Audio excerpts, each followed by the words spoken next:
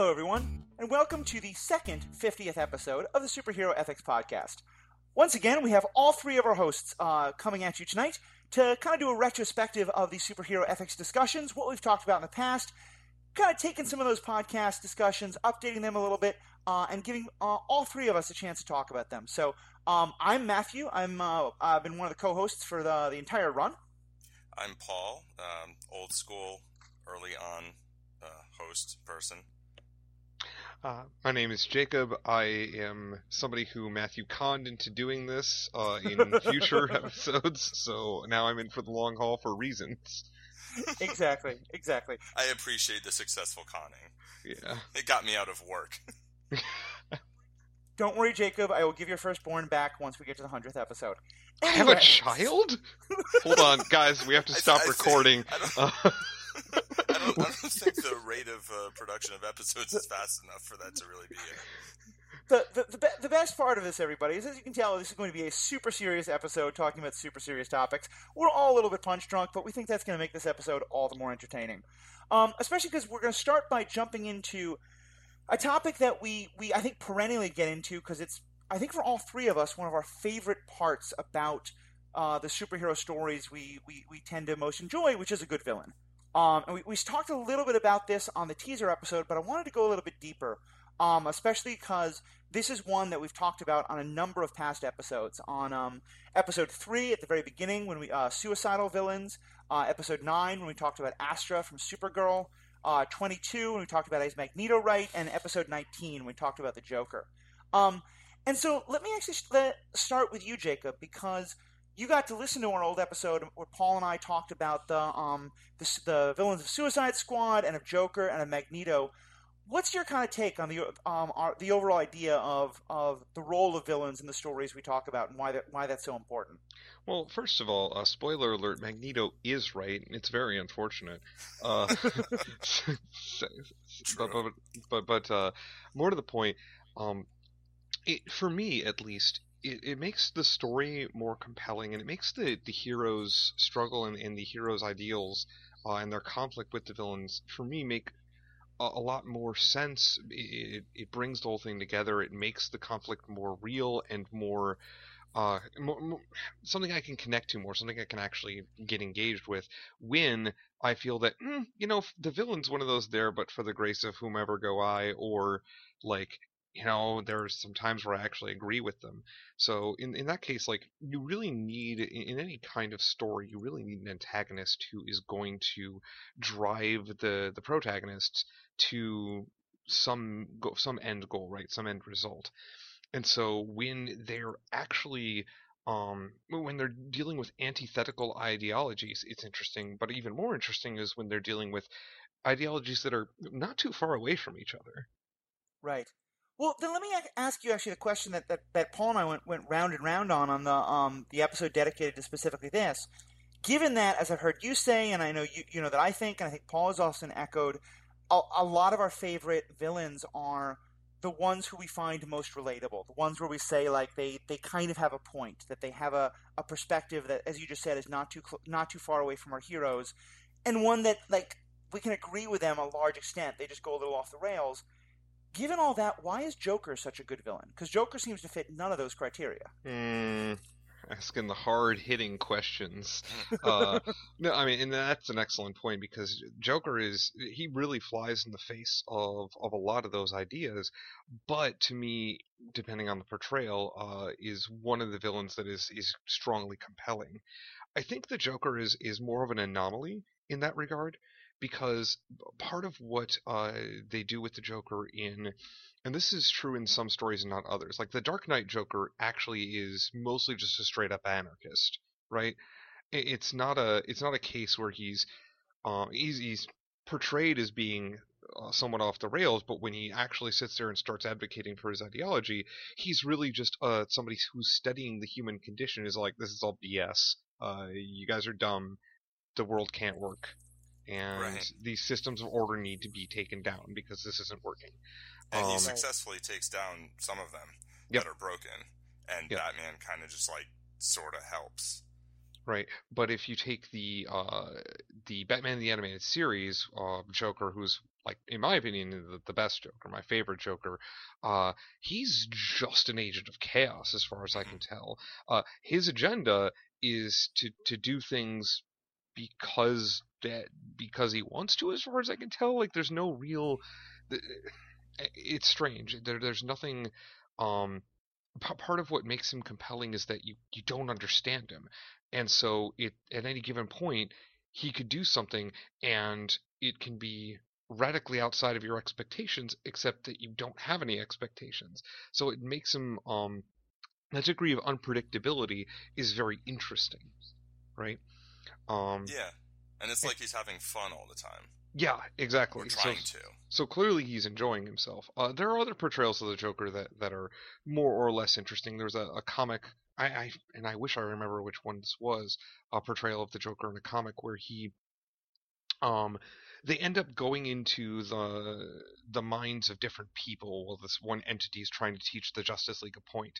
And at one point they're in this, like, I want to say it's like a child's room or something. It's a very innocent pastier type scenario, and Batman at the time is like, I want to get out of here. We're done here. We can't go away, because he's actually figured out that they're in the Joker's mind, and the point the entity was trying to make was that the Joker's mind is the mind of an innocent, and that can lead to all these horrible things. And he just he nopes out. He's all like, yeah, I'm done.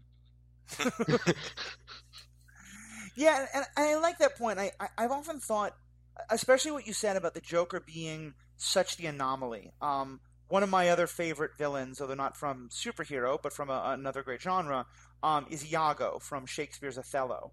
And I've read a number of essays about that play, and that what makes Iago so compelling is that he doesn't seem to have any agenda. He just seems to be, to me, Iago in Othello, he just wants to watch the world burn, in that line from Dark Knight.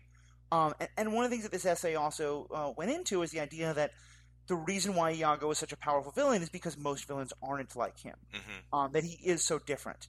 And I don't know if you guys find this, but I often find that when I'm watching a movie or a TV show, a superhero story that doesn't connect with me, it often feels like because the villain is a bad attempt at doing the Joker. Like a lot of the mustache twirlers I see seem to be attempting to capture that idea of the Joker of, mwahaha, I'm just doing terrible things because I'm just so crazy, and it just can't be captured.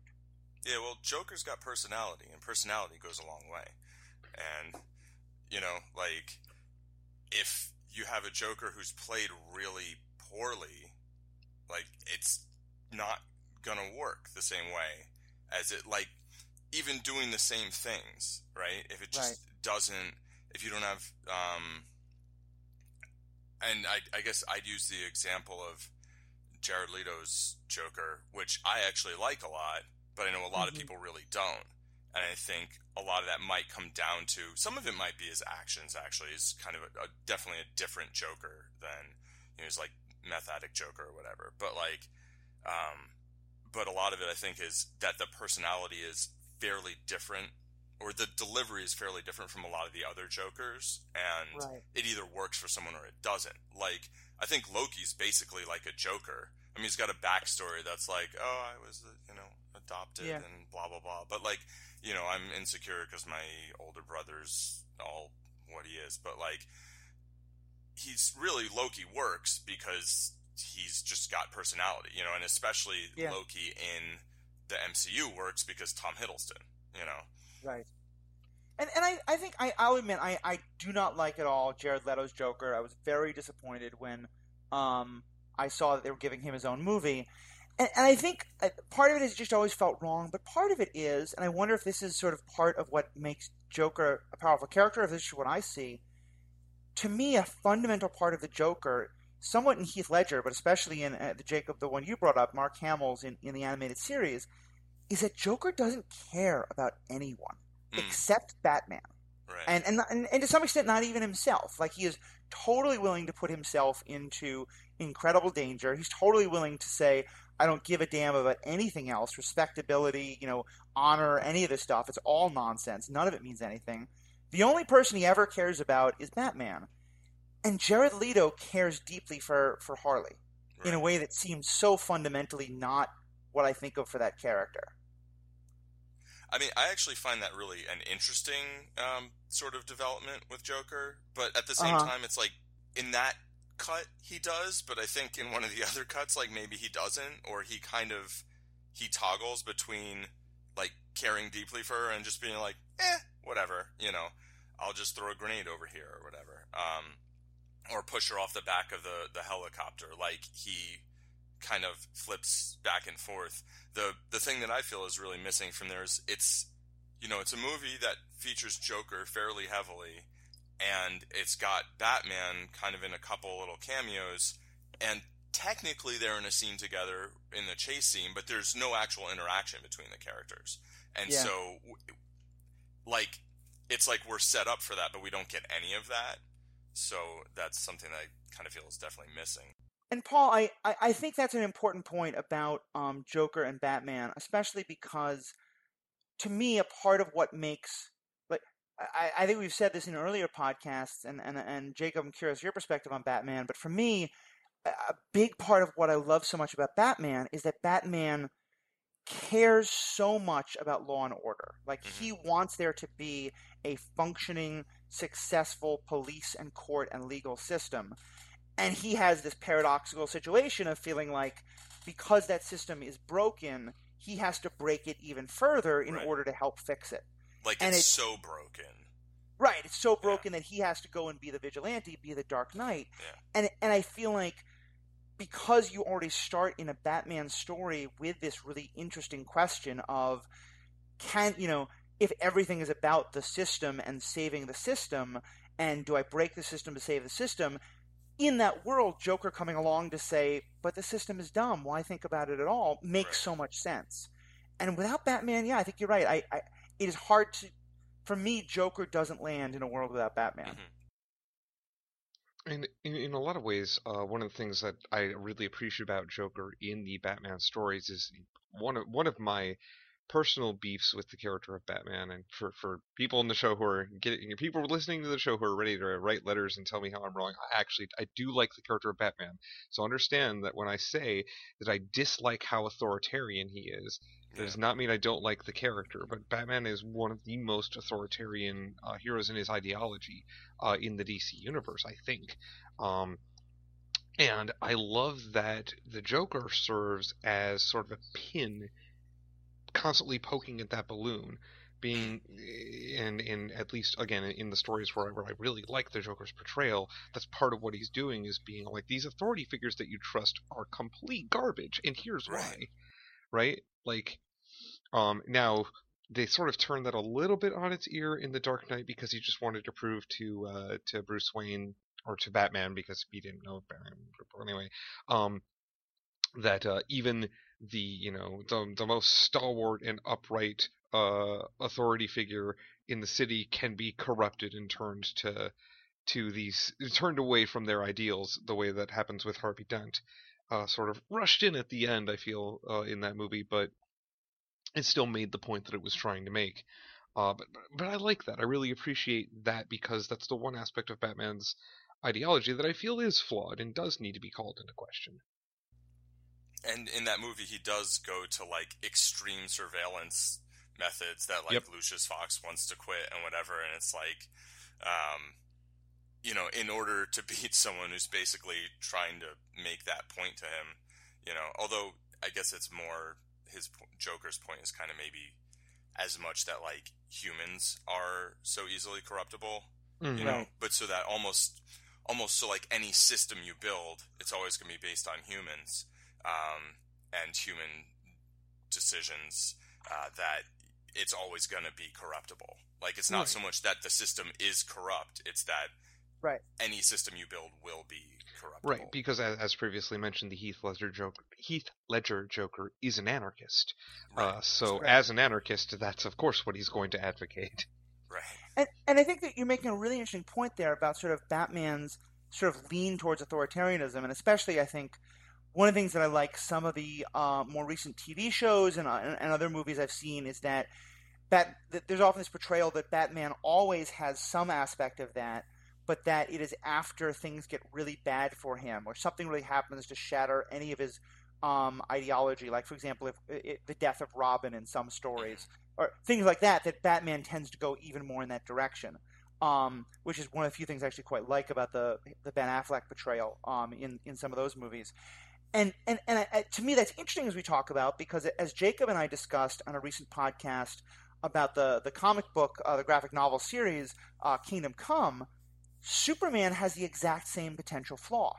Oh, yeah. Superman has the same potential to go towards a place of real authoritarianism. Mm-hmm. And to me, that's really interesting, because Superman and Batman are so often presented as polar opposites. You know, it's the Dark Knight and the Light Knight. You know, they are the Dark Knight and the Boy Scout.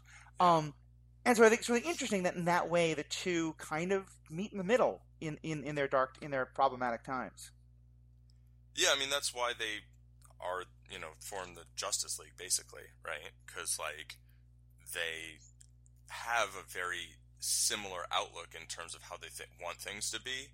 I think Superman is just more optimistic about, and, you know, maybe naive, that, like, oh, we're closer to that than, you know, than maybe Batman thinks, you know, whereas Batman's more like, yeah, we're going to need to really do a bunch of things that maybe we don't really want to do in order to get things to a place where then they can be like that.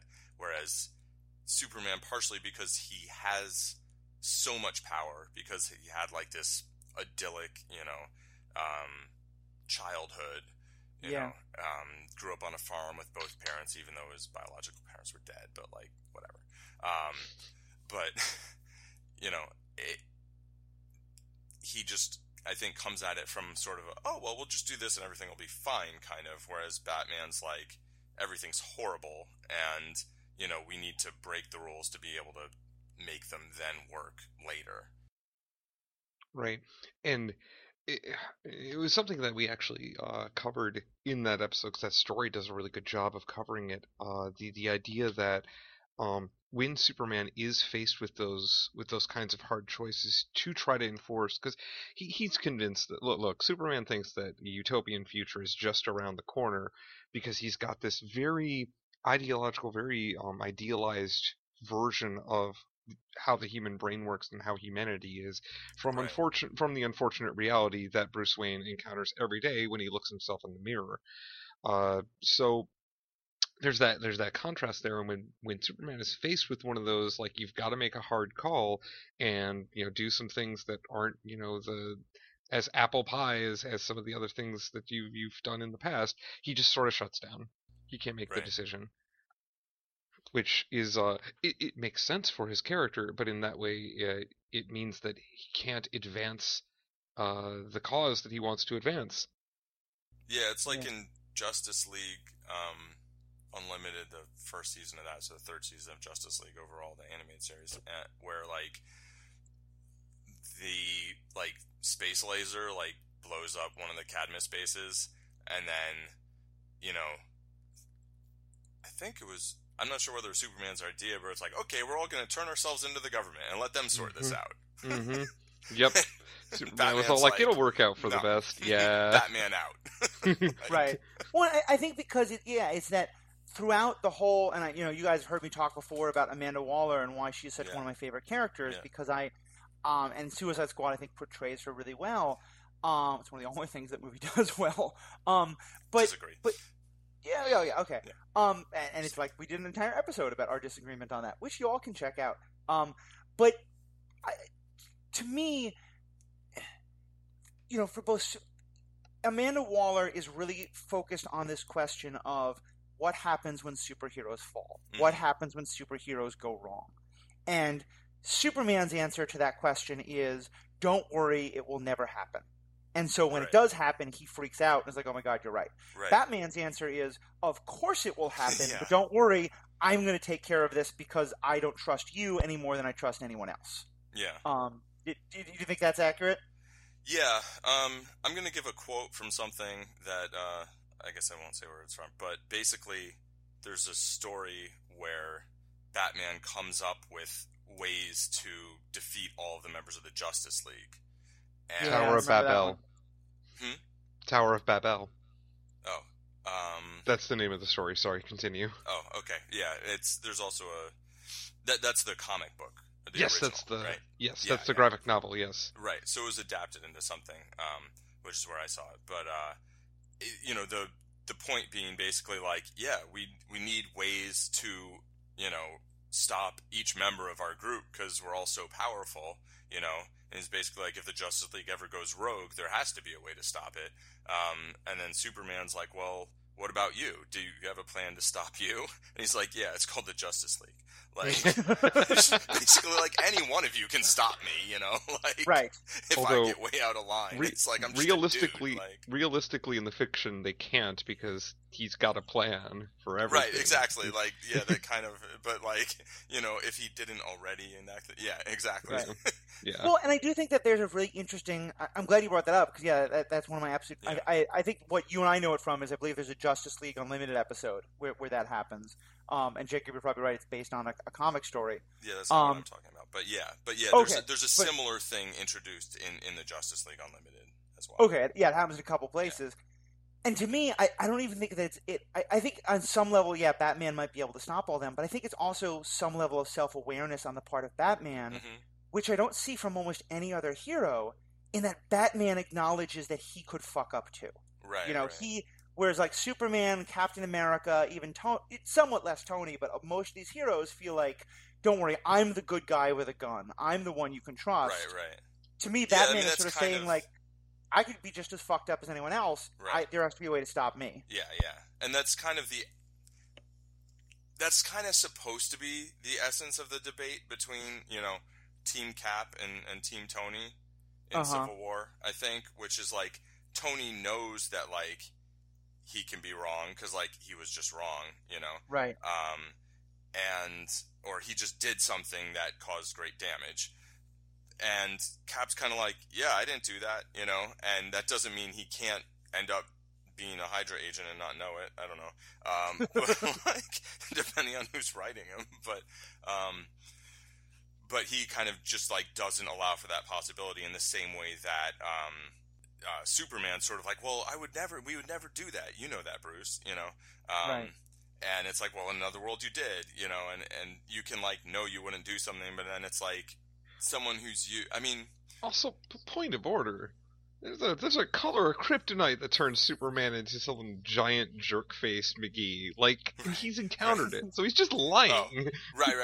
I mean, the thing in Justice League Unlimited takes place after the thing in the Superman series where Darkseid makes Superman like his world conqueror, and Superman comes to Earth and like wreaks havoc and basically tries to take it over, a la Captain Zod. So like he should know his fallibility, and when you exist in a world with outright mind control, it's like, yeah, there's got to be a way to take you out if you're not you, Right. At the very least. I mean, because what I was about to say was like, if you're someone who says, oh, well, I would never do such and such, and within, like, the circumstances of your life, like, you really never would, but then things happen to get you to a point where you would do that, like, is that you the same you as the first you? Or is that basically a different person at that point?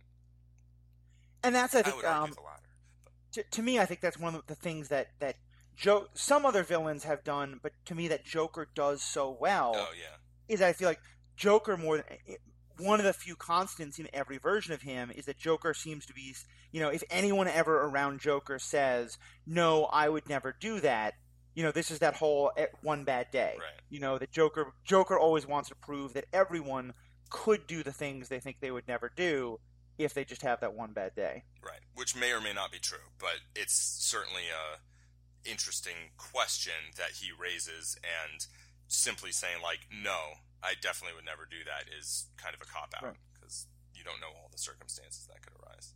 So we've spent a long time on this particular topic, but there's a lot more I think we can discuss, right? We talked for a lot, and we sort of like digressed from talking about villains, relatability of villains, where sometimes they might have a point, or getting onto the Joker, how sometimes he doesn't have a point. And it's not that he's sometimes he's not even trying to make a point. He's doing a thing. But then we also have sort of well, another side of it is heroes that we really disagree with. Either their methodologies or sometimes their ideologies. Like I mentioned earlier, how I'm not a huge fan of how Batman seems to want the world to ultimately function. It seems like he would be a pretty big fan of a police state. Of course, Batman, I think, would have this sort of idea of like, well, okay, but you have a police state where you have people in power who you can trust, and that makes it all correct, right? And yeah, so if I live in magical Christmas land, yeah, exactly. Well, and that's to me, I think with Batman, it's the like what I like about the Dark Knight Batman is that Batman is saying, I'm only putting in this police state in the hope that we can get the people to believe in law and order and the system to be non-corrupt enough that we don't need the police state anymore. Right. And that I think what you see in some of like the Zack Snyder Batmans is where Batman just always wants that police state. But also, Jacob, I think you're right. Like we can keep talking about something similar to that, but let's move on to this more idea of when it's not the heroes, when it's not the villains we're talking about, but the heroes. And I would say, I think one of my favorite episodes that Paul and I ever did was episode 4, El Mariachi and the Castle, where we talk about the character of both the Punisher and in particular in relation to Desperado, which is a movie that I think a lot of our fans may not have seen. And I know, Jacob, you haven't seen, but I know you heard that discussion and have been talking with us before about this whole issue of what is happening when we have movies that are really having not just showing our heroes doing bad things to bad people, but are really delighting in showing us having a lot of fun with terrible things happening to bad people. Right, whether they're having the fun or they're like the audience is having the fun. Right. Yeah. What's your take on some of those discussions, Jacob? Well, so. And I think I've made my feelings on this particular matter well known, is that I can enjoy as much as the next person, ridiculous, almost cartoony violence in my media. The concept of violence itself, I have problems with, I guess is not the correct word, because I think everybody has a little bit of problem when you think about violence, especially violence acted on their person. But if they don't have problems with violence, they have problems. But, right. Sorry, go on. So, but the portrayal of violence, specifically in our media, particularly in American television media, I feel is glorified a bit too much, and this was exemplified in the Netflix Punisher TV series. I feel to an extreme. There were moments where I feel like they weren't glorifying it. Where it was actually supposed to feel disturbing. But when it's portrayed like that, I can at least go, okay, no, I don't think I am meant to feel like I am connecting with this hero, because I don't care how much somebody wants revenge. What this person is doing is ridiculous. It's really, really nasty, and it's not necessary. Whereas when I'm watching a movie like so again, I haven't seen Desperado. The one movie that comes to mind that deals with guns and has some like cartoony violent scenes is Boondock Saints. And there's a couple of scenes in Boondock Saints that are a lot of fun, but if you step back for a second and you look at them, you're like, yeah. At the end of the day, these are just two guys going around shooting a bunch of people they don't like. Right. Yeah. Well, and would take it actually to compare to one more thing. For you, what's the difference between the Punisher and Deadpool? Because Deadpool is another story where we have a hero who is doing gruesome, ridiculous, over-the-top violence out of revenge. These are clearly bad people, but we never get the sense in the first. These people don't pose an immediate threat to anybody. They're not like he has to stop them or something. Do, but sometimes they don't. Sometimes they do, but there isn't the he has to kill them right now or else this terrible thing will happen kind of stakes. Yeah. Why is it that we can enjoy the violence of Deadpool and not, and I would say Desperado, but I know you haven't seen that one, but and not in Punisher? Well, I don't know. So I almost feel like I shouldn't, but they're being portrayed in very different ways. I don't think at any point when you're watching, at least, and I haven't seen the latest Deadpool movie, but for the first Deadpool movie that came out, I don't think at any point when you're watching that you're supposed to be like, yep, this is realistic. This is what people should do in this situation. Like, the term realism does not apply to this universe.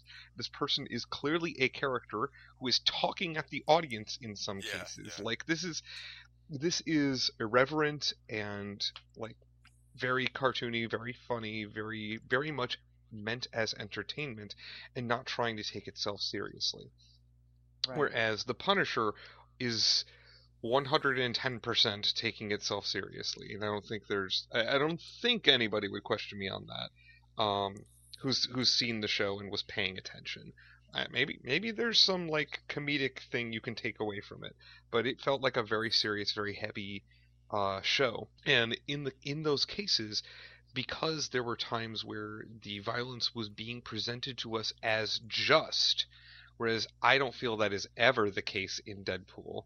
The ridiculous off-the-top nonsense violence is not being presented to me as this is justice being served. Is being portrayed to me as, isn't this hilarious? I mean, it's Deadpool's kind of like the Joker in a lot of ways. Yeah, actually.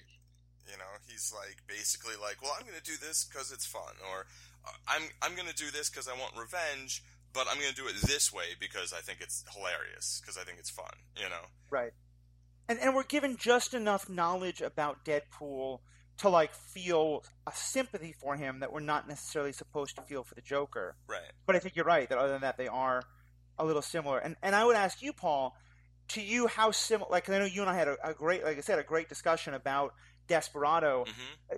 Going into, I think, the exact questions that you're bringing up, Jacob, about how, to some extent, you know, because, Jacob, I agree with your idea of, you know, that a movie will sometimes say, kind of give you permission to enjoy the guilty pleasure, I think is the best way to put it. You know, that it is saying it's okay to enjoy these people being horribly slaughtered because it's utterly not real. And we had a really good discussion about where does Desperado fall on that, and does it fall in that guilty pleasure or not? And Paul, by that regard, where would you place Deadpool? I don't really care about guilty pleasures. First, just to like, I do understand the idea, like, making art or entertainment that glorifies violence probably isn't overall, like, good for, like, society in general, right? But at the same time, I don't actually totally agree with that, because I think, especially in the case of something like Deadpool, where it is presented in a, like, well, this is ridiculous kind of way. Not so much just to give the audience permission to enjoy it, but to kind of, like, give the audience a little bit of a reminder also, like, you know, this is ridiculous, you know. And, like, you shouldn't be taking it literally as, like, this is a good thing to do, you know. And I think, fortunately, most people will never actually be in situations where that's, like, you know, most people aren't going to go around with, like, 2 katanas and 2 9mm and an ability to heal basically any injury. Though I will say that his ability to heal actually, to me, means that he should use less violence, and I feel the same way about Logan. And interestingly, they're 2 of the most violent characters. Yeah.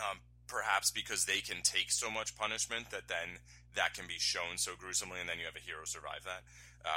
But as far as Desperado, like, Desperado's, like, it falls under the category of, like, violence as art, basically, you know, like, which is kind of, I'd say, what Kung Fu films are about, and what, you know, John Woo films, and something like the Boondock Saints also. You know, and it has, like, just a moment of kind of, like, you know, it's harder to create than to destroy. Like, everybody, you know, I killed has people who care about them, who are suffering because I killed this person, you know, and, like, all their lives do matter, basically. After, you know, 90 minutes of just, like, well, wasn't that entertaining, you know? Right. But, so that's, you know, maybe, like, it's like a little fine print disclaimer a little bit, which, like, you know, only goes so far. The Punisher TV series, actually, I really didn't enjoy the violence that much. Like, I do find violence in video games, in movies, whatever, entertaining. And I mean, even in real life, in a controlled situation where it's not, where it's like sparring, right? Yes. Yeah. Like, right. I find kicking people in the head really fun. Like, but I kicked someone in the head one time, broke their nose, they were bleeding all over the place, and I felt really bad. You know, so it's like when there's consequence, like, not fun. When it's like a game, fun. Well, right, and sorry. I want to before I'm thrown by our general listenerdom into this category, in this lump sum category about Jacob doesn't like any violence unless it's cartoony and silly. I'm actually a really big fan of, and I love a phrase that you used in just a little bit ago where you said violence is art. I'm a huge fan of Hong Kong action theater movies, like Ip Man. I really enjoy where when it's and of course I play video games because hello, but yeah, like so when it's in that lens, right? When it is being portrayed as clearly entertainment or clearly art. Right, I agree that like there is entertainment value there, and there is. I don't think that is actively harmful. Right. I was picking on the Punisher specifically because I felt it was designed to look very realistic. Yeah. And I don't enjoy the idea of a universe where people be all like, where that is both realistic and somebody's sitting here going, that's justified. This is right. Right. Yeah, I felt kind of like the Punisher wasn't really saying that, but like at the same time that a lot of people watching it will hear that. Mm-hmm. You know what I mean? Yeah. Right, and it gets into a lot of the questions about like where is the line between, you know, if you are saying something but saying it in a way that a lot of people are very easily going to misunderstand it, is that at all your responsibility or not? Right. I mean, one of the things that I was thinking of as we talked about this is. And obviously, this is outside of the realm of fiction, but I think very much a part of the art of violence. I'm someone who, as I've talked about, I love the sport of football. I have for a long time been a very big fan of the NFL, and I have been very troubled by a lot of things about the NFL, and I've recently decided to stop watching the NFL. For me, the last straw was all the stuff about Chris Kaepernick and the not allowing people to kneel for the anthem. But one of my other big problems had been all the concussion issues and the way that the sport had glorified the big hit in the NFL and sort of done all that. And the thing is, I loved watching the big hit. It was fantastic, you know? I mean, and to me, that's the art of violence that you're talking about. It was great to watch that, like, the guy on my team, the bone-rattling hit. I think it was, especially once I realized that had real consequences, you know, and that the thing I was watching was doing real harm to people in ways that people didn't really have a chance to fully consent to because they were being lied to about those consequences. Once I knew that, I was like, I can't enjoy this anymore. There's too much wrapped up in it. Yeah. But I can't claim that it wasn't enjoyable, you know? And I think to me, that's getting a lot of this tension of when there's violence to enjoy, but also the consequences of it. And because we've kind of skirted it, this actually lets us kind of move into the next topic I wanted to discuss, but I think is so vital to this, is the movie Logan. And it was discussed in episode 24, in which I did cheat on both of you guys, but with a very good friend of Paul's, actually the guy who introduced me to Paul, our friend Logan. And I'm curious for either of you, what was your take on that discussion and on the movie Logan and how it portrayed violence? Where does that fall for you in regard to these, you know, the sort of Deadpool versus Punisher versus Desperado kind of scales we're discussing? So for me, for Logan specifically, it's not really in it's definitely not in the Deadpool vein. I'm gonna get that right out there. That's a softball question. This is not comic violence, but it also wasn't. So, and this is it's a strange distinction perhaps, but I've never felt at any point during Logan that I was being shown some of these like very gruesome acts and meant for the takeaway to be that this was anything other than upsetting, right? And it was designed to upset me, and it had that effect, and I felt like the movie was framed to make that, like, that is the message that we are sending, right? And for that reason I thought it was very well done. Yeah, I think one distinction that I'd make between Logan and the Punisher, as far as this is a little sort of how these portrayals of violence might affect different people. Like, people don't have adamantium claws. So if you see Logan doing all this violence with adamantium claws, you're not going to go out, buy adamantium claws, and then do any of that. The Punisher that's a really good point. Yeah. is just a guy with a lot of guns. And you actually can, like in the United States at least, go out and buy a lot of guns and do bad things with them. That maybe you think are good things, you know? So, you know, the Punisher, I mean, and I kind of felt watching the series like, you know, like as I said, like I didn't feel like it was necessarily an endorsement of Frank Castle, right? Or his methods. There were parts where it just felt like a first-person shooter video game. Yep. And I felt like that was very deliberate and interesting, and I didn't really enjoy that aspect that much. I mean, like, I don't really like watching first-person shooters. Like, if I'm going to play it, fine. Although I haven't in, like, a decade now. But, like, I used to enjoy GoldenEye a lot. Matthew and I used to play all the time. Yeah, a long time. A lot of time. But, yeah. But, you know, the idea that it's like, here's a regular human doing stuff that a human can do, and that, hey, you can do it too if you just go down to your local Walmart or wherever they sell whatever, you know, and... You know, compared to Logan, where it's like, well, this is about mutants, you know. He's got... His violence is not something that you can just go out and do. Exactly. You know? And I think that point's really interesting, especially in... Because I think that actually gives a really good way to frame Desperado, because, as we talked about in that podcast, Desperado is on some level just a man with guns. Right. And yet, from the very beginning, the character is introduced as... more than human, as legend, as fairy tale. And the very first time we see a gun enter his hand, the gun leaps up out of the guitar case into his hand in a way that is, you know, breaks every possible law of physics. Right. The shadows literally bend to cover his face. Yeah. Like he has obtenebration. Like, oh man, obtenebration. Did you just make a Vampire the Masquerade reference? I did. Oh yeah, excellent. Paul Logan and I played Vampire for years. Yeah, he's a Lasombra. Okay, I definitely need to see this movie now.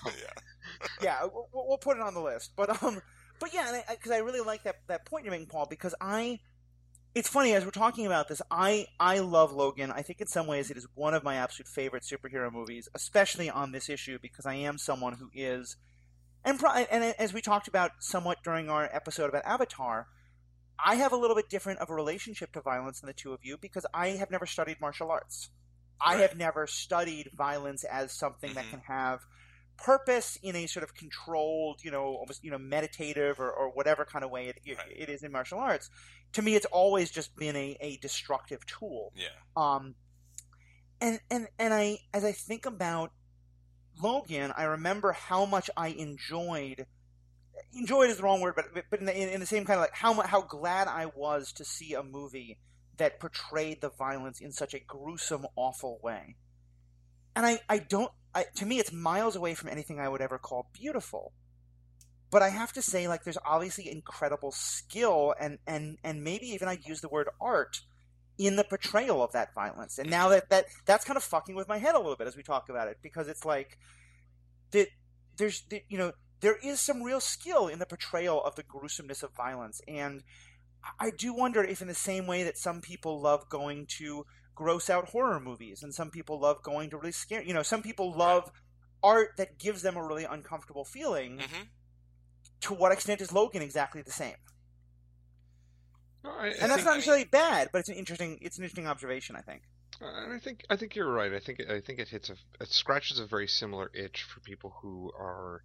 I think for people like you who have gotten into the superhero movie movement, as it were, but needed, like, there's nothing else in the media that quite like that. And Paul, you made an excellent point earlier about, and I really like this, that the reason why Frank Castle's character is as upsetting as he is in Netflix is because that can be like a guy that you randomly see on the street.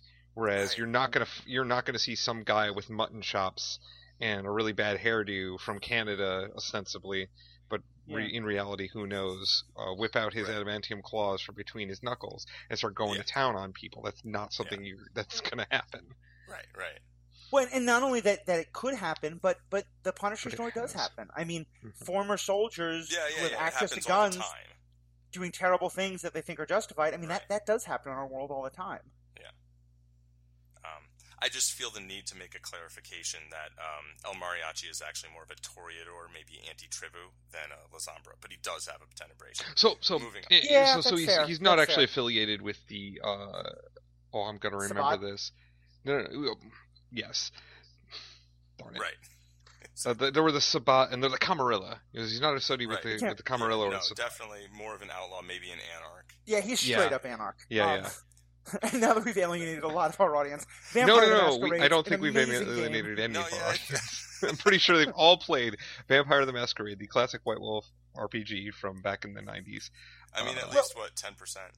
Yeah. Well, good, because I absolutely want to do a Camarilla Sabbat podcast at some point. Oh, cool. But pulling us back, let's actually move on to a different idea, which is kind of wrapped up in some of the stuff we talked about, especially with Batman. But looking at it from a wider lens, I want to talk about this idea of what happens when heroes basically have to go rogue, when they are starting to break the law because they think it's necessary. And I want to start making it a little bit focused, although, as I said, as we had a discussion about this some time ago, the following discussion is 100% hypothetical, has nothing to do with any particular situation that might be happening in any particular part of the world. Oh, we're going to We're going to talk about killing Donald Trump. I gotcha. No! If the cops show up again this time, I'm going to be very upset. Yeah, the last time we had Let me put on pants. The cops wound up showing up at Paul's house, I'm sure purely out of coincidence. No, mostly it's just my own ego that hopes that the cops get called on our podcast. It was probably a coincidence. But still, Jacob, let's see how brave you are. Talking just about Lex Luthor. Should Superman kill Lex Luthor in the Oval Office? Yes. So this, by the way, is a reference to episode 10 of our podcast, Killing President Luthor, and it's a reference to a fantastic set of graphic novels in which Superman faces that exact question. So, should somebody rise to power in the highest executive office of our nation whose motivations are clearly amoral and clearly not in line with what our nation was founded to do and doesn't represent the people, I don't think Superman should be the one to kill him. How come? And this is just, that's not Superman's job, in my opinion. So he would very much, be the person to apprehend and ensure that person, meets jail time or sees justice. But it really shouldn't be somebody from another planet, I guess, or somebody who's sort of external toward it. It's like, I do not like extrajudicial execution of people in general, except under extreme circumstances. Just straight up walking in and assassinating the president, there's probably other options, right? So I think Superman could probably find another way. I think there are other heroes like Oliver Queen, I think would snap just go, yeah, let's go with that assassination plan. I don't have a better idea. President Luthor, you have failed this city /country/world. You failed the city harder than I have failed this city, and harder than these arrows have failed this city. So now they're going to fail your skull. Moving right along. Paul, what's your perspective? Because I know, and this actually gets into something we talked about in the episode that lives only in imagination the first time we tried this 50th episode. But we got into a long discussion about sort of where is the line between a hero killing someone because they are terrible and need to be killed versus a hero killing someone because they pose a direct threat to someone and they sort of have to be killed or else others will die, and it's kind of a self-defense thing. You remember, like I think I was a pretty big advocate for Superman killing President Luthor. What's your take on it now? Paul, you still there? Oh my God. The Secret Service did cut off Paul's line. Net neutrality is no. gone. Hello? Okay, you're Hello? back? Okay. Did the police come to your door? I'm not a robot who's been replaced to... no comment. No. Anyway. Yeah, so my take is pretty much the same it was before. What I would say is that I'm also not a fan of extrajudicial killings. I'm not a fan of judicial killings. I'm strongly opposed. Although I'd say I actually prefer extrajudicial killings to judicial killings. Is that like a thing? Do people use that phrase? Judicial killings? I'm pretty sure they just call them executions. Right, exactly. I'm more opposed to those, but so the death penalty is a killing done through the judicial system. Right, so yeah, exactly. That's a perfectly good, and I think that makes the point well. It's a reasonable construction, right? So the point is though, like once somebody's in custody and maybe doesn't have any superpowers where they can control other people with their mind, whatever, yada yada. That was not well pronounced. I feel like yada, at that yada, point, yada? killing them is totally unreasonable. Yeah. It's not even real words. I don't think you have to worry. Children, Yada, don't yada. make me pull this car over. Let's stay on topic. Moving on, powering through. Like once somebody's in custody, it's like, yeah, I think it's just ridiculous to then be like, okay, we're gonna kill them now. But that's its own conversation. But in terms of like extrajudicial killings, I will say there's a big difference between an execution, right, where it's like, well, this person needs to not exist, so I'm just going to kill them, and this person poses an imminent threat. In the episode, I'm not sure about the original comics, but in there's the Justice League episode where the Justice Lords and, an alternate reality, whatever, Superman kills the president, who's Lex Luthor, but Luthor literally has his finger over a button that's like, if I just press this button, I can kill millions of people because, like, obviously that's not actually the way, it works, and Superman could probably fly and stop the nukes and whatever it is, but he was like, you've thought of, however many ways of stopping me, but they all involve lethal force, right? And so he's basically, like, daring Superman, like, are you going to let me press this button and kill tons of people, or are you going to go against, one of your core values and use lethal force to kill me, to prevent that, but then, are you going to do that? Are you going to take that action that you don't want to do because then you wouldn't be like the hero? And in that regard, I mean, the flip side of that is Thor not going for the headshot against Thanos, because that's that's that exact situation where, like, if Thor isn't executing Thanos, Thor is just stopping him. If he had gone for the head, Thor is just... he's actively trying to kill a lot of people. Yeah, and in that situation, lethal force is justified, right? Right, and so the Superman situation is supposed to be like that situation, basically. Although, in this case, it's just Superman once again forgetting his powers. Yeah, exactly. Like, can't he just move fast enough to stop him?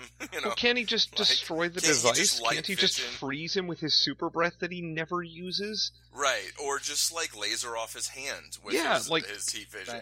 Right. It'll self-cauterize. Yeah. Like, I mean, and this is one of my biggest complaints about Superman as a character in terms of the way he's written, is that so often it feels like the only way to create drama in the Superman story is to have him ignore the powers that he has, and that's an entirely different issue. But yeah, it's too powerful hero syndrome, right? Mm-hmm. Well, and I do hear what you're saying, and I think that there's something, because I'm in a very similar place here, and I think especially this comes into play with Daredevil, which is a character I know beloved to all three of us. And I love Daredevil's, moral wrestling with the idea of, do I kill people? But I am frustrated because I think Daredevil presents it as though there isn't this idea of sometimes you have to use lethal force in a moment to stop a lethal event happening in a moment. Right. He seems to be presenting it as either there's non-lethal force or I am killing in a sort of passing judgment, you have to die, Oliver Queen kind of a way. Right. That's how he presents it. But then Karen actually has a situation where she basically that actually makes that exact point, and then she obviously struggles with it afterwards. Right. Yep. But that's the spot where it seems like, well, yeah, that seems justifiable. Like someone was going to kill you, and then you killed them to stop them from killing you. Like you probably didn't have a lot of other, options. Maybe there were, but. Well, and to me, I think the point that I think is the most sort of ethically interesting, especially because it makes me question myself the most, is it's something that Daredevil brings up. The priest sort of pokes Daredevil about, which is, and then I think to me is the whole reason why people's desire for the death penalty scares me so much, and why heroes who sort of kill the bad guys in very emotionally satisfying ways sometimes scares me so much is. I do think that there's a moment where the priest sort of challenges Matt Murdock and says, are you scared that on some level you believe that these people deserve the things you're doing to them and that you're enjoying that? And I feel like a lot of the time in these stories, like, in a story like that, I can recognize it's being set up as like Luthor is this danger, but also there's the element of some lizard part of my brain thinks Luthor is a terrible person and deserves to die. And so it is satisfying to see him be killed. Right. And that terrifies me. And maybe these stories are great for bringing that up, but I think there's something really interesting there about what's happening when the stories are diving into that thing of like making you think a character deserves to die and then letting you get what you think that character deserves. Yeah, I think that's like basically humanity's worst impulse, or one of them. And so I think movies in general, at least, American pop culture or whatever, tends to cater to that. With like, to quote Desperado, these guys like were dying much deserved deaths. Like that's a Steve Buscemi quote from that movie. Yeah. And it's like that sort of moralistic judgment of like, oh, this person should die because they did such and such. And that's the argument for, the state murdering people, but it's also an argument for, vigilantes murdering people. And then once you kind of like think that's a thing, then you can just kill anyone who you think is bad,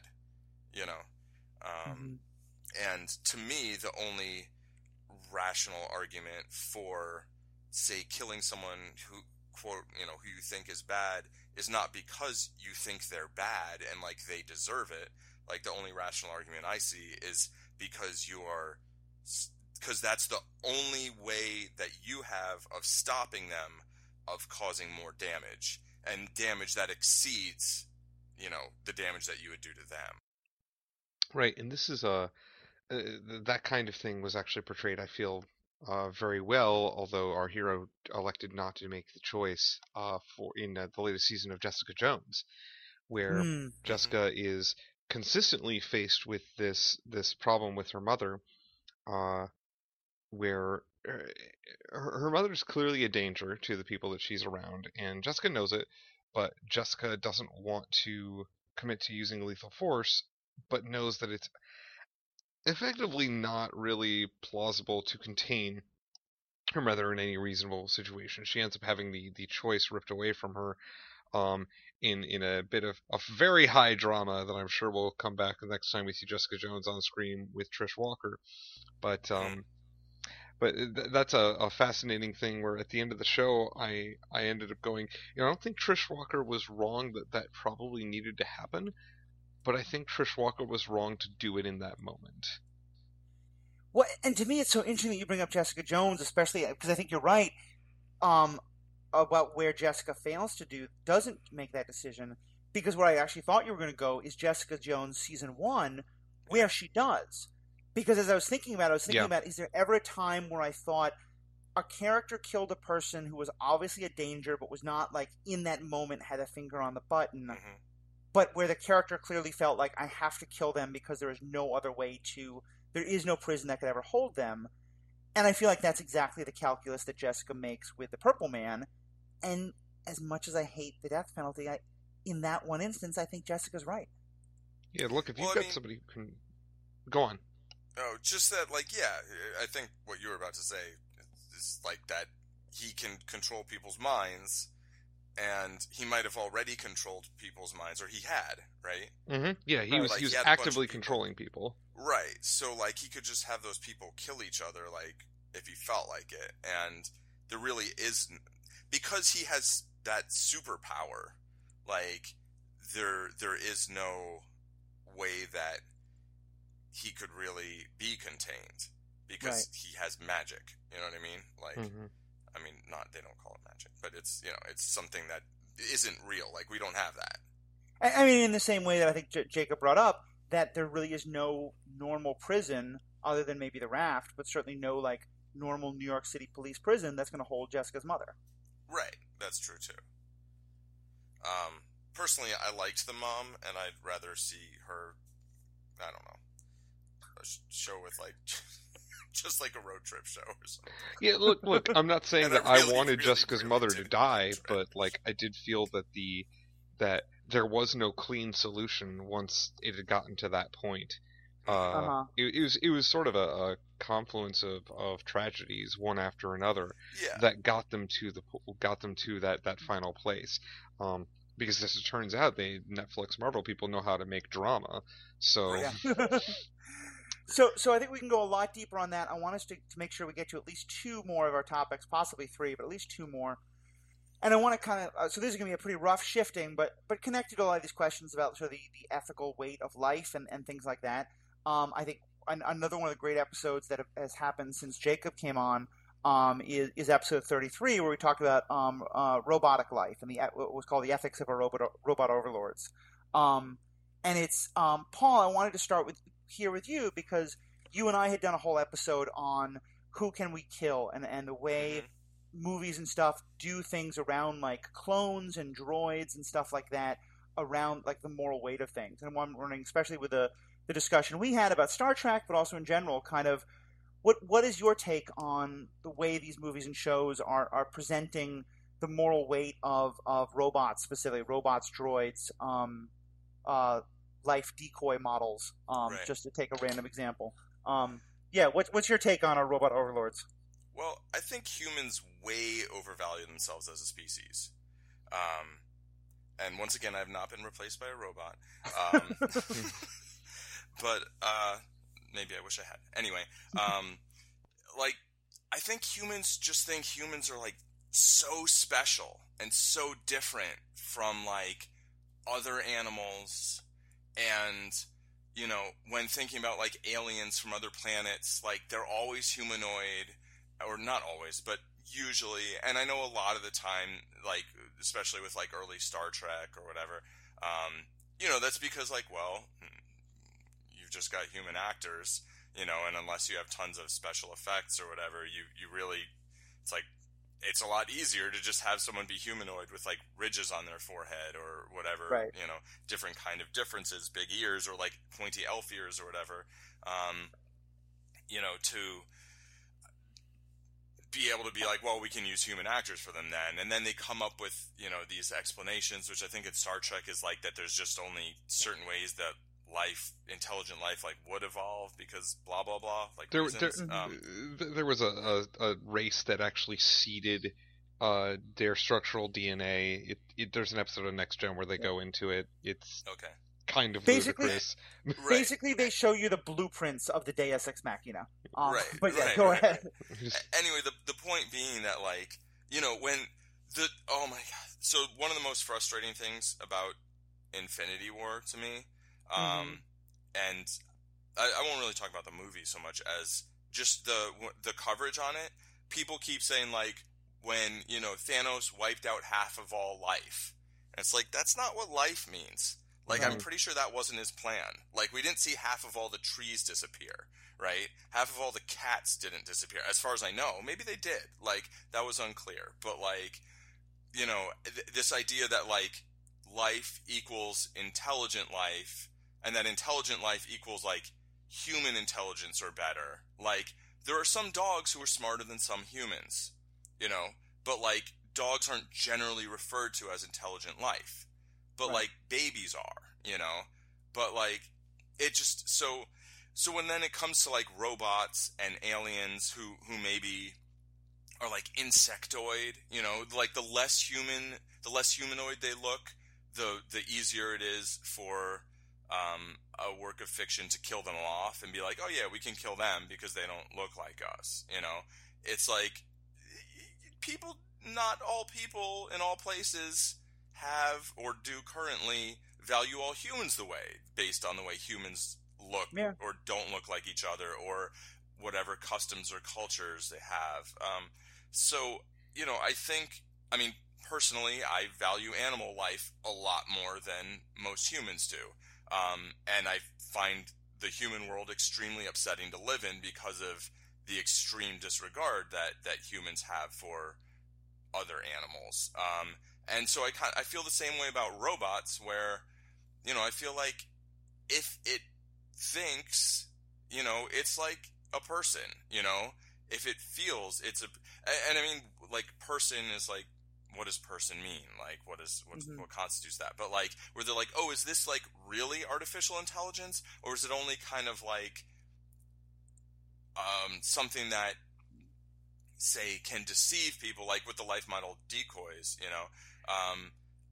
The scene with them all, like, burning in an oven, like, I found that extremely disturbing. Horrifying, yeah. And I thought the point was that it was disturbing and we should be questioning the quote-unquote heroes, but then it felt like that wasn't the point, and I'm like, that's even more upsetting.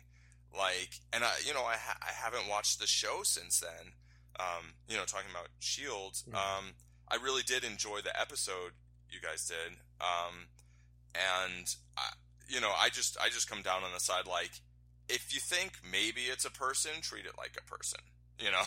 Yeah. Like, if you even have to ask, you know the answer. Probably a person. You know? Mm-hmm. Right, exactly. And even if it isn't, it's like the cost of treating something or someone who's not a person like a person is much lower than the cost of not treating them that way and being wrong. You know, it's like when you look at two choices and it's like, well, if I'm wrong, what's the cost of being wrong on this side compared to what's the cost of being wrong on this side? Right. Yeah, so I just also, you know, I kind of think the optimist in me thinks, like, maybe robots can be better than humans, you know? But then it's like, what do we mean by better? And that's its own can of worms, which seems like an extremely oppressive place to put worms, but, you know, like in a can, like crawling all over each other. That doesn't sound fun. Anyway, stay on target. Unless they're into that. But he's talking about life and about how you should treat life with respect and equally. Yeah, like sticking a bunch of worms in a can doesn't really. Yeah. But yeah, I you know, if I were to ever kind of approve of an authoritarian state, it would be one that, which, like, I wouldn't, but, like, ideally it would probably be one that was run by robots, not by humans, you know, because I idealistically think maybe robots could become less, I don't want to say awful, but, you know, than humans, less. Well, I mean, I think certainly it seems that irrational. One of the worst things, I think one of the worst things that humans do is when we are irrational because of things like fear and prejudice, and if you could create a robot that didn't have those things, to me that's fascinating. I think my concern becomes, I think it's actually something that not quite with robots, but with artificial life, Babylon 5 actually really explored well, is that, you know, any robot is almost always going to, on some level, have the prejudices of its creator. And I always wonder, like, could you have a robot that doesn't have the prejudices of its creator? And if you could, sign me up. but I have real trouble believing that could happen. Yeah, so that was something that I really wanted to take issue with, which is that, I mean, can you have a human that doesn't have the prejudices of its parents, or whoever raises it, or the society it grows up in? Like, maybe to an extent, no, but to an extent, yes. Like, those prejudices or, whatever, just outlook of, whoever someone grows up around are always going to have an influence, but like, you don't program a human that way specifically. But like, I think when people think about, artificial life, they're thinking about like lines of code, that are like, if this, then this, if this, then this, else this, like, where they're thinking like, okay, somebody's going to program a set of instructions almost. Like, that's not how artificial life is. Yeah, that's not life. Yeah. Right, exactly. That's not, and so in something like S.H.I.E.L.D., where they're programming the life model decoys, it's like, once they have that level of realism, like, that's not how that's going to get done. That's not how robots are going to exist, I mean, I don't have a whole lot of background with artificial intelligence or computer programming, but some. But, the point is like, in order to create life, you need to create the ability to learn, right? The ability to develop. So, like, who's going to program the robots? The robots are going to program the robots. They're going to develop. They're going to learn. They're going to have minds, whether they're made up of neurons or, bits of data, like whether it's binary or analog. I don't think that's necessarily the part that matters that much. I think the point is that there's like real learning that can take place, and development, and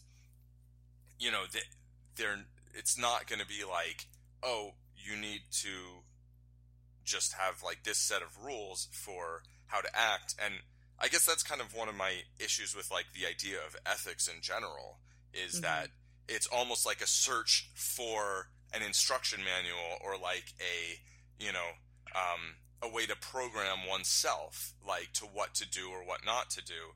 And to an extent, I feel that that real life and the number of situations that can arise, simply too dynamic to really do that efficiently. Well, and just to talk on that for a second, I think what you're actually clarifying there is two different schools of ethics. Like, there's a school of ethics that actually, and Jacob referenced this on our last podcast, deontology, for which Immanuel Kant is sort of like the most well-known thinker, but there's many others, that really is about, like, his whole idea of the categorical imperative, and that, like, you have to find what is sort of the essential first rules, and then every other rule of proper conduct can be derived almost like deriving a mathematical formula. Right.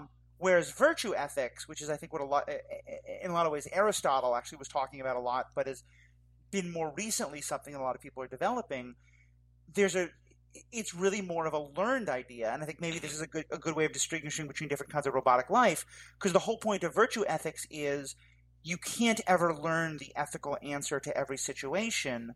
What you can learn is moral frameworks to help you understand ethical situations and to help you come up with the best possible answer. Right. But understanding that there isn't a one true answer, and that you're never going to find the one rule. Yeah, and that's like a good way to learn anything, I think. Like, that's, if you're learning to play poker, it's like you can start with, like, you try to learn absolutes, but, like, ultimately, really, you want to learn how to think about something, and then you just do the thinking in real time, as opposed to trying to have kind of hard and fast rules of, like, if A, then B. Right, and that's what AI that people are trying to develop nowadays. They're trying to create learning algorithms whereby the things teach themselves how to process that information profitably, and then effectively come to its own conclusions. So that's like in to just use the example of poker, like, machines have been taught how to beat the best humans at very specific forms of poker not by saying, okay, let's just derive the answers, but by actually having a machine play against itself till it reached equilibrium and basically learned, and they've used a whole bunch of different approaches and been very successful with that. Thus far, machine learning tends to be for very discrete tasks, right? Not like how to navigate the world in, you know, the body of a Roomba or whatever. But I don't know. How do I Roomba? Right? The machine just Googles, how does Roomba? How to Roomba. How does Roomba? How does So Roomba Zumba? I do want to move us on to a last topic, but Jacob, I know this is one that is so dear to your heart. I want to make sure you have a sort of last chance to respond to Paul and to me about these questions of robotic ethics. Well, thank you. First off, Paul, I'm glad you enjoyed our episode where I just complained about how the Agents of S.H.I.E.L.D. treated Ada for like an hour. Yeah. I listened to the episode, then I watched the series, and I was like, oh, they're so horrible to her. Just, oh god, it was so bad. And it's just, so for me, and this comes up in multiple different forms of media, and Agents of S.H.I.E.L.D. regrettably just like threw that whole plot line into a fire. Like, we haven't really gone back to it. We talk about the framework from the perspective of our squishy human characters, but we never revisited the idea that, you know, if we had actually started treating Ada like a person all along, she wouldn't have gotten this complex to try to create a goddamn human body just so that she could actually be respected as somebody that had moral value like the rest of you freaking idiots. Right. So... And then everybody in the framework, they also pretty much killed. So, like, that's a thing, too. But anyway. Yeah. So here's these entities that clearly had fully realized personalities. Yeah. So, yes, digital life, also life. So, like, yes. So, it's something that is used as sort of a shorthand to show in many stories to show that these entities are disposable because they're robots. We talked on the episode about the battle droids in Phantom Menace, you know, that classic movie. I couldn't remember the name of it for a while. It was such a core classic of the Star Wars continuity. Yeah. But no, this idea that by making our antagonists by othering our antagonists, we can make them disposable is a very, very dangerous idea, and one that, like, it's so easy to just shorthand that for some writers apparently into robots, but I feel like that is missing the point of, like, you can't, just because it was created, quote unquote, by somebody doesn't mean it doesn't have moral value, and so there's that whole our treatment of them, and I felt like Agents of S.H.I.E.L.D. was going to be one of those shows that, like, brought this sort of thinking into the modern era, whereas, you know, we've had, like, iRobot and The Matrix, which are very, you know, robot phobic, and Terminator, the Terminator stories, very sort of AI phobic ideas. But no, Agents of S.H.I.E.L.D. is right there with the, oh no, Ada could be dangerous, and that's all they ever freaking talk about, and never hey, what if Ada's a people? Then what do we do? Right.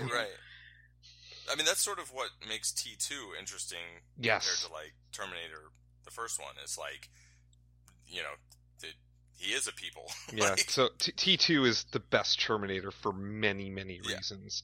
Yeah. God. Sorry, I just, you know, that one scene just always moves me every time. I kind of love the first one, but I do hear what you guys are saying. The first one was a romance movie. It was slash horror, but mostly romance. It was a different story. I don't dislike Terminator, but Terminator 2 is better. Terminator series is a little bit like the Alien series, and then it starts off more horror, then it goes more straight up action, and then it goes off to, like, different, you know.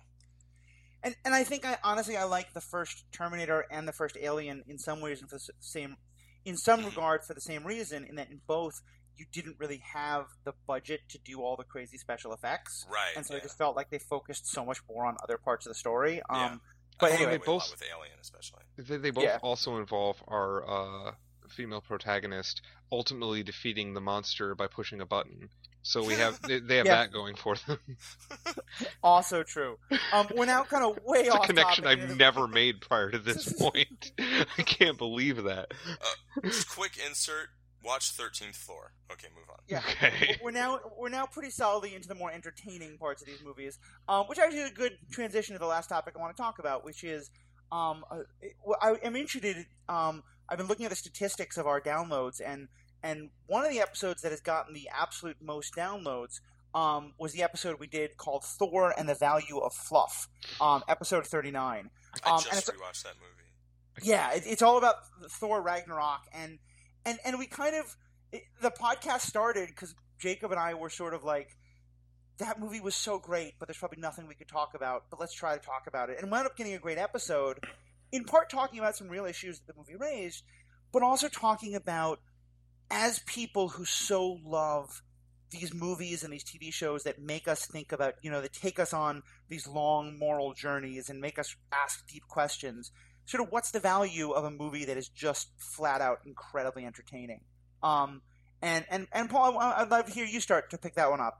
What to you, as someone who obviously enjoys the stuff that really makes you think, what's the value for you in a movie like Thor Ragnarok? I mean, it just makes life better. Yeah. Like going and watching something for 2 hours and enjoying yourself just makes the world a better place. Like, laughing is good for people, and being entertained is good, and it it does make some points. I didn't listen to the episode yet. I think I will after this. Well, after I sleep for like 20 hours tomorrow. But there's like some kind of throwaway lines, like, where she's like what's the name? The Grandmaster's right hand woman who holds his melting stick. She says something about like the slaves, and he's like, "Oh, I don't like that word." Like, prisoners with jobs, Yes. And it's like, that's some deep social commentary, because like that's a thing in today's world, prisoners with jobs, and like, yeah, how that's like really not that far from slavery. You can just kind of call it that. It's like, it's not the same as, chattel slavery, but it's like, it's freaking, that's a heavy issue. I don't know if like you look at throwaway line. If you look at our incarceration statistics, it's very similar.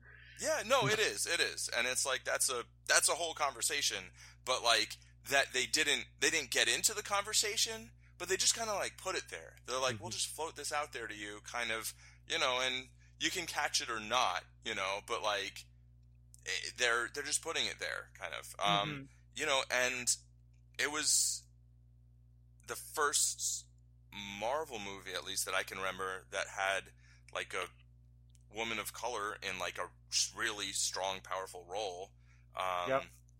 I thought Valkyrie was awesome, and so I feel like they managed to like, but like there wasn't a big deal made about that, because like she's Asgardian, and they're all, they're not all Asgardian, but the Asgardians are all Asgardian, and like race doesn't seem to really be such a big thing there. Like, the Odin and Thor are like white dudes, but like, but they're like Scandinavian, but with like an Australian or British accent. And, it's just, Asgard is this kind of interesting like place where like, they're aliens, but they're gods, or vice versa, or whatever. But like, they're basically, they can just use whatever actors they want for any of the roles. Like I don't know in the comics, or I imagine in Norse mythology, like Heimdall isn't like a black dude, but like they're like, yeah, we'll just have Idris Elba in that role, because like, why not? It's like they're Asgardians, and like you manage to just like, I don't know. I think it's good when you can do things like that and not have it be a big deal. Because it's also important to have it be a big deal sometimes in movies like Black Panther, in shows like Luke Cage, but I really kind of think you need both. And so I feel like Thor, Ragnarok does a lot of really good things socially, right? And in terms of like, you can think about, big things like where the Asgardians are basically like the Israelites, kind of, right? Like, yeah, where they're like, Asgard isn't a place, it's a people, where like they're, now they're on a ship, but they're still Asgard, and that's one of the things I liked least about Infinity War. But is that Asgardian? Yeah, Asgard's like, not really a people anymore. Right, exactly. It's more like a person. But like, Yeah, I just feel like it's a movie that had great entertainment value that I was really surprised by. I was like, oh, Thor 3, you know, like, I liked the first one. I didn't dislike the second one as much as a lot of people did, but, like, you know, it was probably the weakest of the MCU. And then, like, I feel like Ragnarok's, like, super strong movie that kind of, like, gives you some stuff, you know, but, like, doesn't hammer you over the head with it.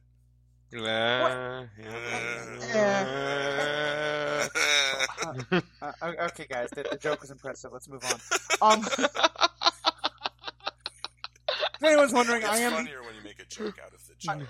I am the babysitter of the Superhero Ethics podcast. But somebody has to be the adult. Exactly. I am the oldest here.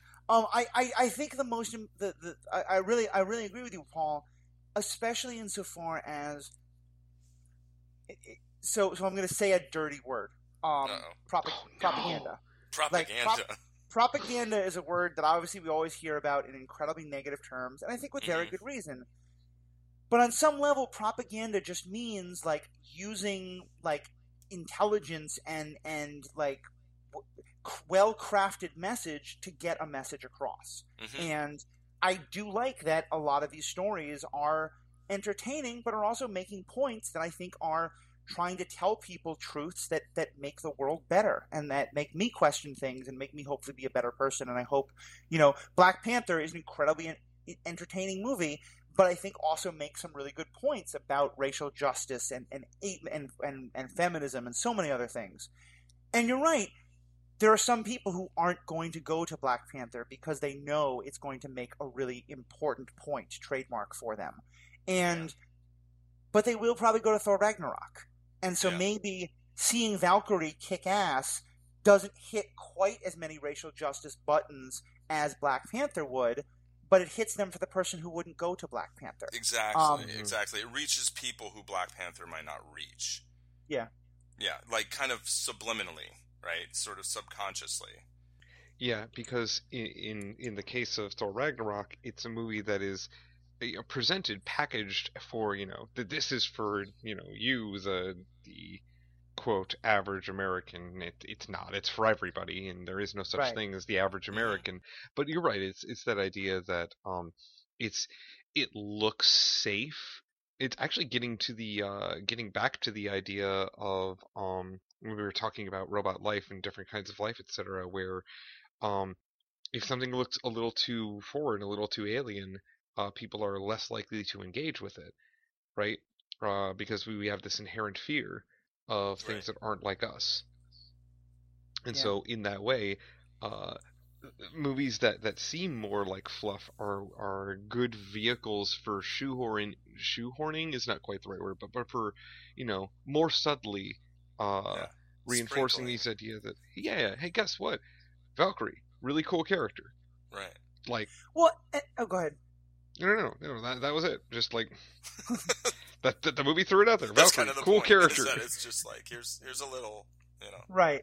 Well, and also having said that, I really want to also focus on the first thing you said, Paul, because and it's funny because on some level this is sort of the very opposite of what this podcast is about. Like this podcast is about the idea that these movies and TV shows are great because they make us think, because they challenge us.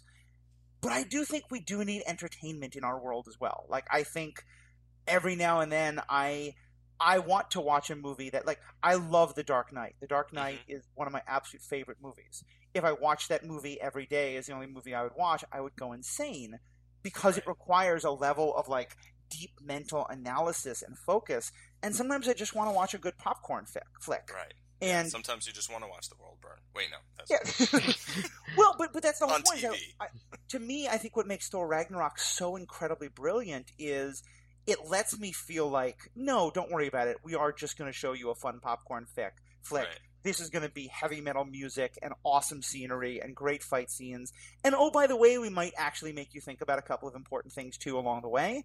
But we're also going to mostly just fucking entertain the hell out of you. Right. And it's not like they're going to make you think about them. They're going to kind of like invite you to think about them. But it's like, it's kind of up to you whether you want to spend a lot of your kind of processing power, you know, on it, or you want to just kind of like let it sort of seep into your mind and kind of just like float there. You know, I think that's like the value of propaganda, really, is that like you can put something in someone's mind without like telling them it's there, which is, you know, on the one hand insidious and potentially awful, but on the other hand, you know, effective if you know, it's kind of just like, well, what are you trying to say? Yeah, that actually gets back to an earlier point about that we didn't make. I think we made it in the Lost episode where we were talking about it might have been in an even earlier one. We were talking about how it's funny how we can agree with certain acts like the use of propaganda when we're generally okay with the end game, with the goal. Mm-hmm. But when they're used for a purpose we don't agree with, they're hella evil, right? Right. I know, actually, I think, Jacob, you just went to go see the musical 1776, right? Uh-huh. Yeah. So I don't know if it quoted this line. This line comes up in the movie, but my favorite line in that movie, in the musical, is when Benjamin Franklin says that there's no such thing as treason in the first person, our rebellion. Yep. That it's always in the third person, your rebellion, that it's treasonous. And I think that's exactly this. Like, if it is in support of a cause that we agree with, it's not propaganda. It's really good messaging of an important thing. If it's making people think about an idea that we don't like, then it's propaganda. Yeah. I mean, it's very ends justify the means, sort of. No, continue. You finish what you're saying. My thought melted on me. No, I mean, I think we're all kind of coming to the same place there. It's also been an hour and 45 minutes. Maybe we should wrap up. I think that's fair. We've had a number of great episodes about Star Wars, and we could have discussed that some, but I think we can leave that on the table for next time. Especially because I think Paul is wrong about his current Star Wars thoughts. So we can just move on. I mean, I didn't even see The Last Jedi, so. Yeah, that's unfortunate. These are not the thoughts you were looking for. Exactly. All right, so guys, thank you both so much for being part of this recording again. Thank you for helping us work through. I think it was great to get to even though we had that discussion the first time, getting to come back and look at it all again. And for you guys, what you at the listening audience, what do you think about all this? What do you think of the questions we've raised? What do you think of some of the questions raised on those episodes we referenced? What are things you think we still continue to miss, or points that you want to poke at us about? Please let us know. You can tweet at us at Superhero Ethics, or both on Twitter and Facebook. Both, we are Superhero Ethics. You can also email us at superheroethics@gmail.com. And any of those ways, I think you can send us questions, send us things you want us to discuss in the future, or just engage with us. I know for myself, and I know from talking to Jacob and Paul, one of the things we most love is when you guys, the listeners, respond to stuff we've discussed, and we're able to keep the conversations going. Because this will come as a galloping shock to all of you. All three of us kind of like to hear ourselves talk, and kind of like to keep talking to people about these things. So you guys can protest now as a way to hear yourselves give more opinions, if you wish. Well, speak for yourself, Matthew. I'm deeply, deeply upset by the idea that I would enjoy the sound of my own voice to such an extent that I would pontificate for a very long period of time on any particular topic. Now, that being said... Well played, sir. Paul, would you like to throw your hat into the rhetorical ring? No comment. Okay, good. That's because Paul's a robot now. Anyway, thank you guys all for listening. Thank you both for being a part of this, and have a good day.